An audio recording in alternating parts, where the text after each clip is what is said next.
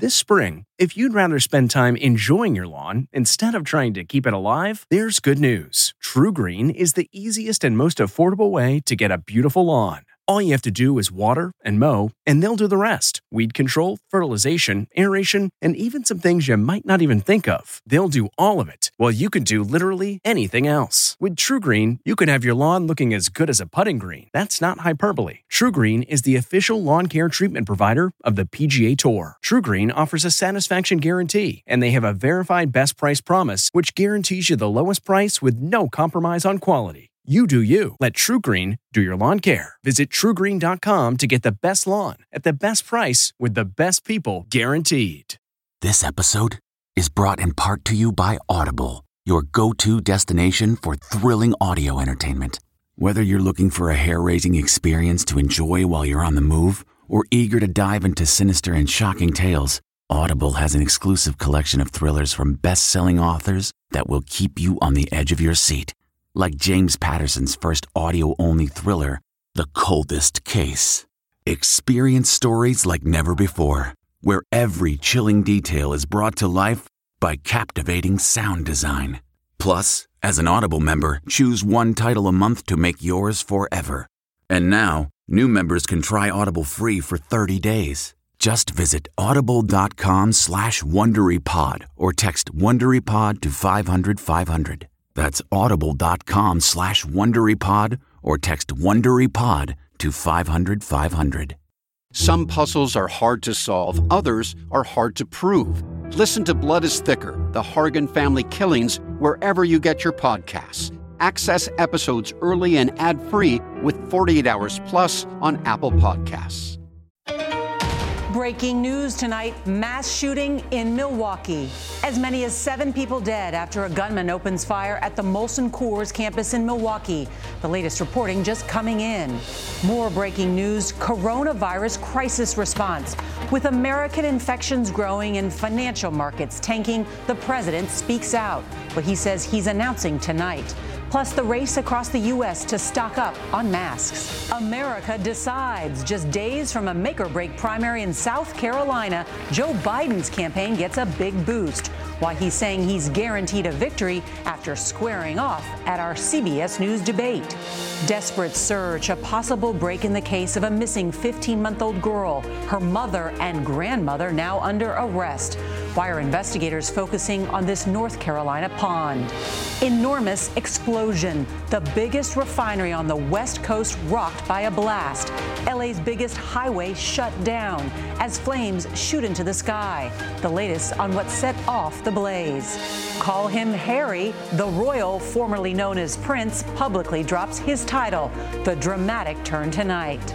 And taking down barriers. They took on a sport once reserved for men. Tonight, they're on the road to being champions.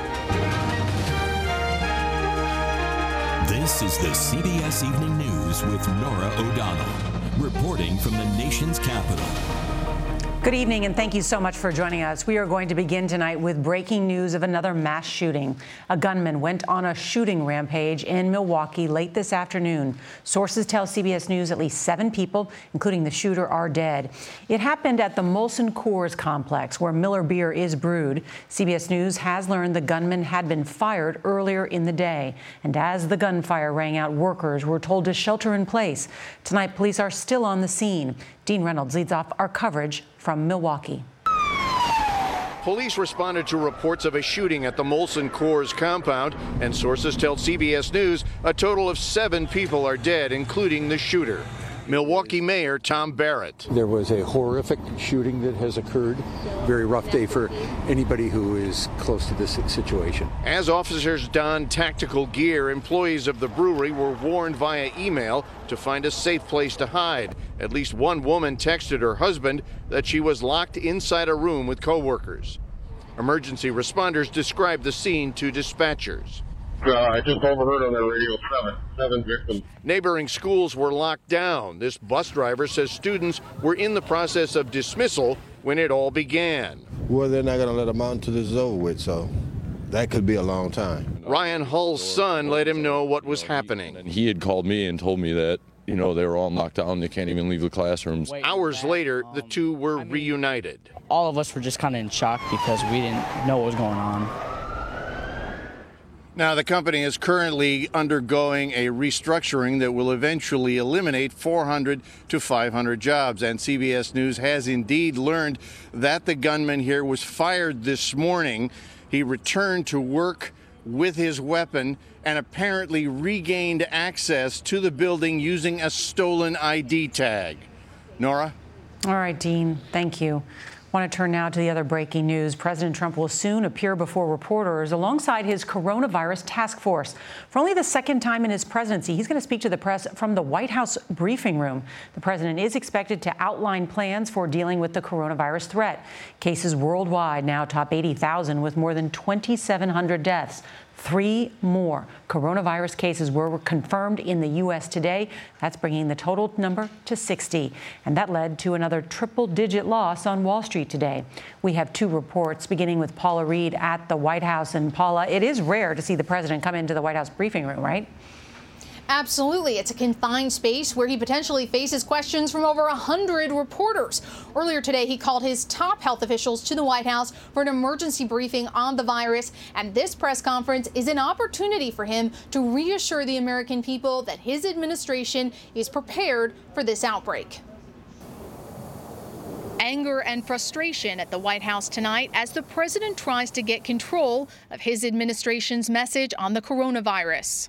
Mr. Trump is especially frustrated that comments from the CDC stoked fears of the virus and sent stocks tumbling this week. Health and Human Services Secretary Alex Azar tried to convey the president's position to concerned lawmakers. He's trying to calm a public that we see in China. Panic can be as big of an enemy as virus in these situations. And so there is always that balance. Mr. Secretary, I don't want to panic over this either. The stock market's crashing. He's trying to stop a stock market. He's not trying. He's outright contradicting everything that you all have just said. Outright contradiction. Administration officials insisted yesterday the virus was tightly contained, but Azar said today it is spreading. I was informed that we have a 15th confirmed case. There is now community transmission in a number of countries, including outside of Asia, which is deeply concerning. Democrats accuse the administration of downplaying the crisis and underfunding the response. What he's doing is late, too late, anemic. Hopefully we can make up for the loss of time. A strong economy is central to the president's re-election strategy, so getting out ahead of a virus that could spread and slow economic growth is critical. Nora? All right, Paula, thank you so much. Tonight, health officials on Long Island, New York, are monitoring more than 80 people who visited China and may have come in contact with the coronavirus. And all over the country, there's a run on masks and protective equipment.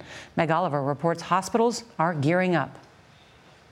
Your gown goes on first. Here at Holy Name Medical Center outside New York City, everyone from surgeons to security guards are training on how to best protect themselves from the highly contagious virus. How hard is it to protect your staff? Most likely it's spread through droplets. So if we can isolate ourselves by wearing a mask, by wearing gloves, a gown, this is of utmost importance. As hospitals stock up on supplies, their suppliers across the country are running out of protective equipment.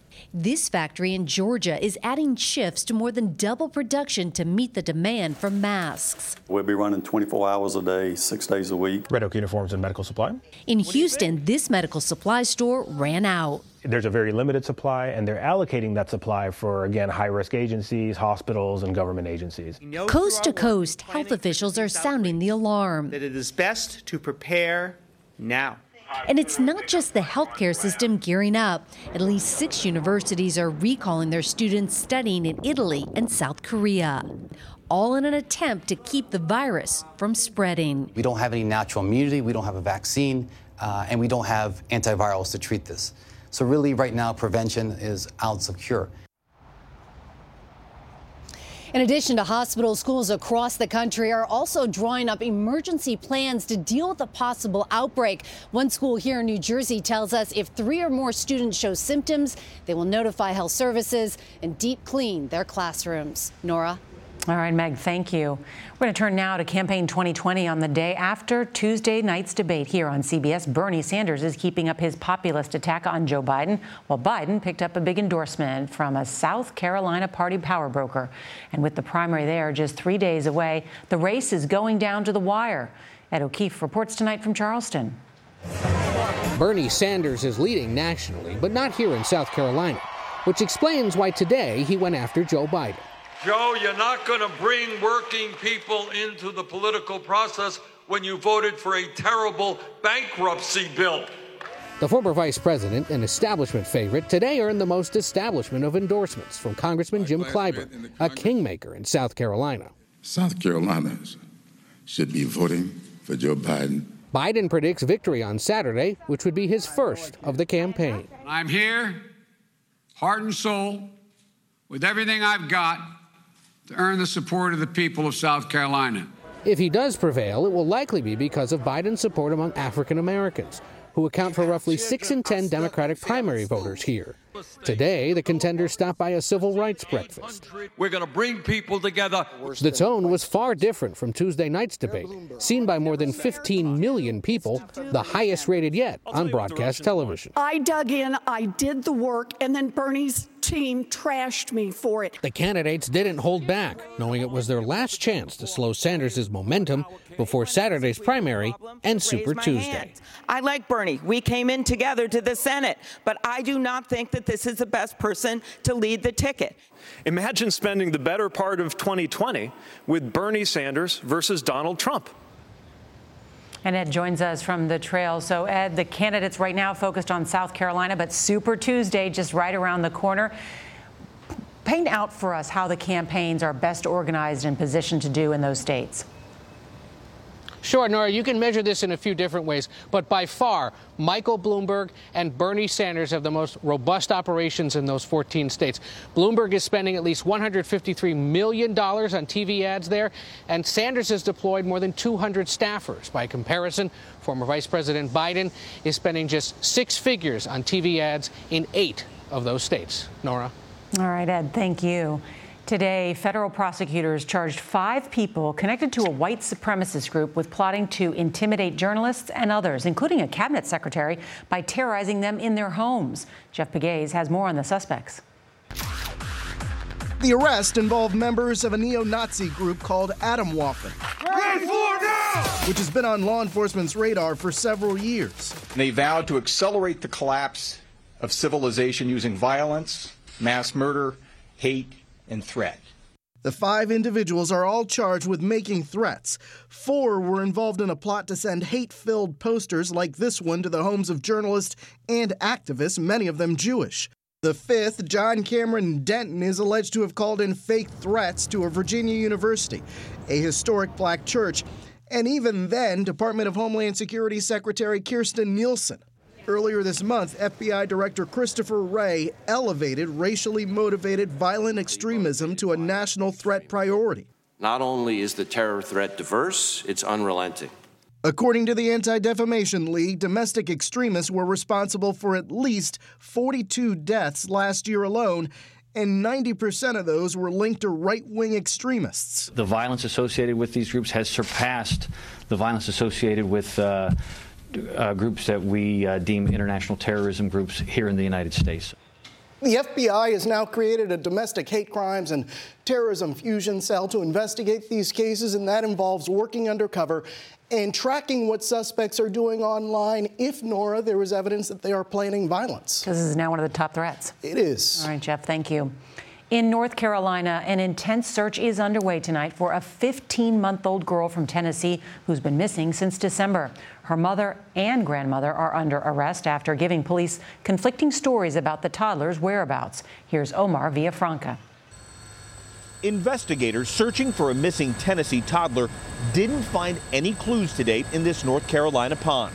They were looking for evidence of 15-month-old Evelyn Mae Boswell, last seen just after Christmas in Tennessee. Evelyn's mother, Megan Boswell, says she left the little girl with her mother, the child's grandmother. We went to go out to eat, and then my mom came and got her. She was wearing a little hot pink tracksuit with a matching bow and little matching shoes. The little girl was reported missing last week, and an Amber Alert was issued. Investigators want to know why Megan Boswell waited nearly 2 months to report her child missing.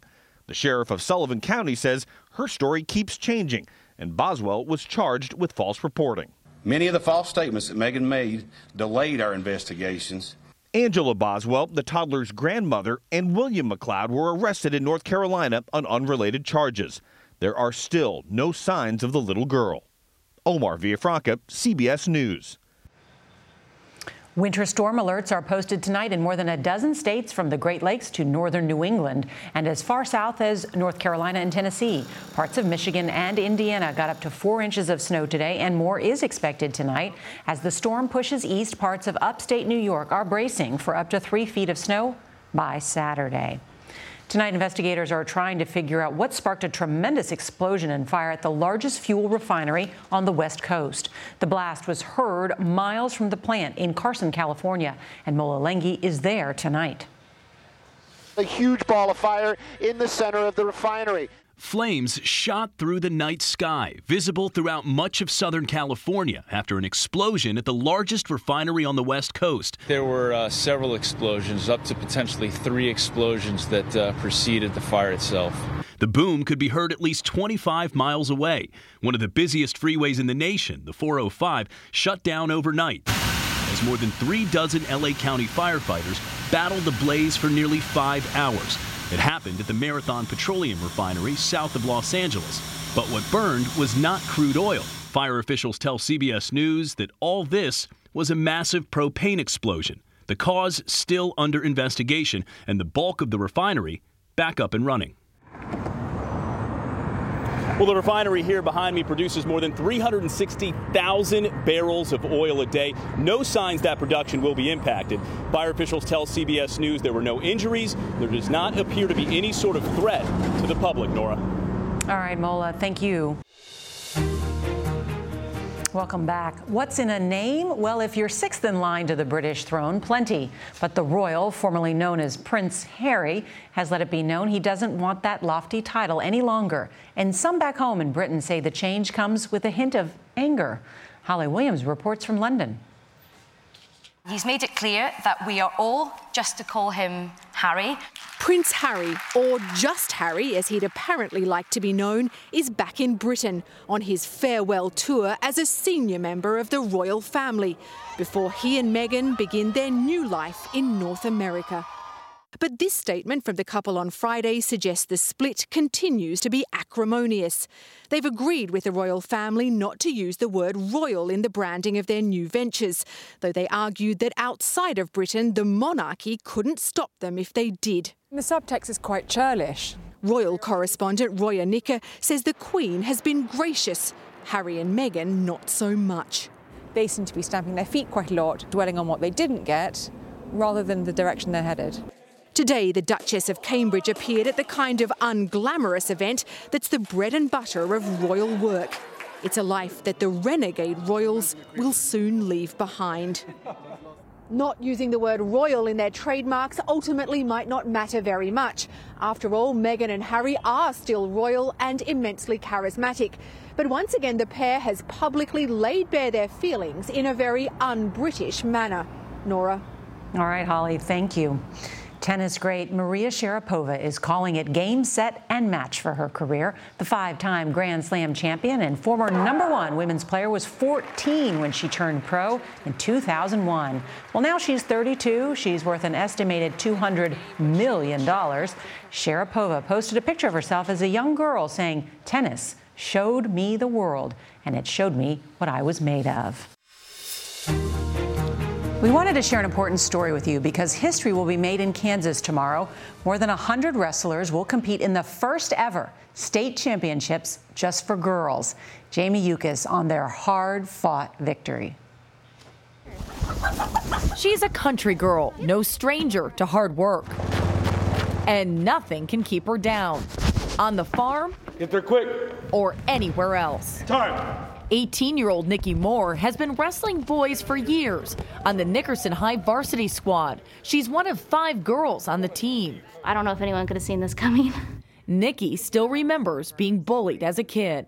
I was really quiet. I kind of walked with my head down. I stayed by myself. Why? I didn't think I was good enough to be where I am today. Today, she ranks #1 in the state in her female weight class, 3rd in the nation, with a shot at the 2024 Olympics, and now on her way to clinch her first state title. That was made possible by Coach Doug Kretzer and his daughter, Maya. It kind of takes a girl that's serious about wrestling to convince a coach that it's a worthy endeavor.